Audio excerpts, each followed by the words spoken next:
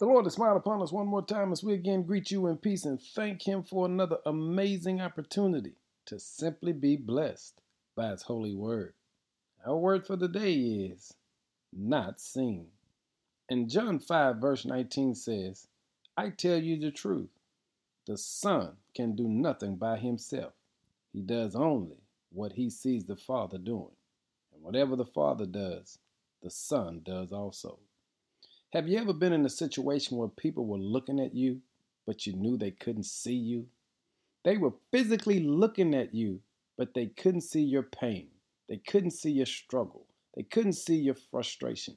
They could not see what you were going through or dealing with. Yet, their eyes was wide open. That's what Jesus explains to us. He explains that you cannot be worried about what people see or cannot see.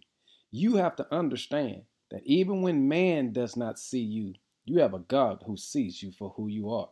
And that's why you got to stay focused on the Father, because the Son can only do what he sees the Father do. And family, God wants you to understand, if you keep your eyes on him, he'll show you exactly how to work your way through this situation.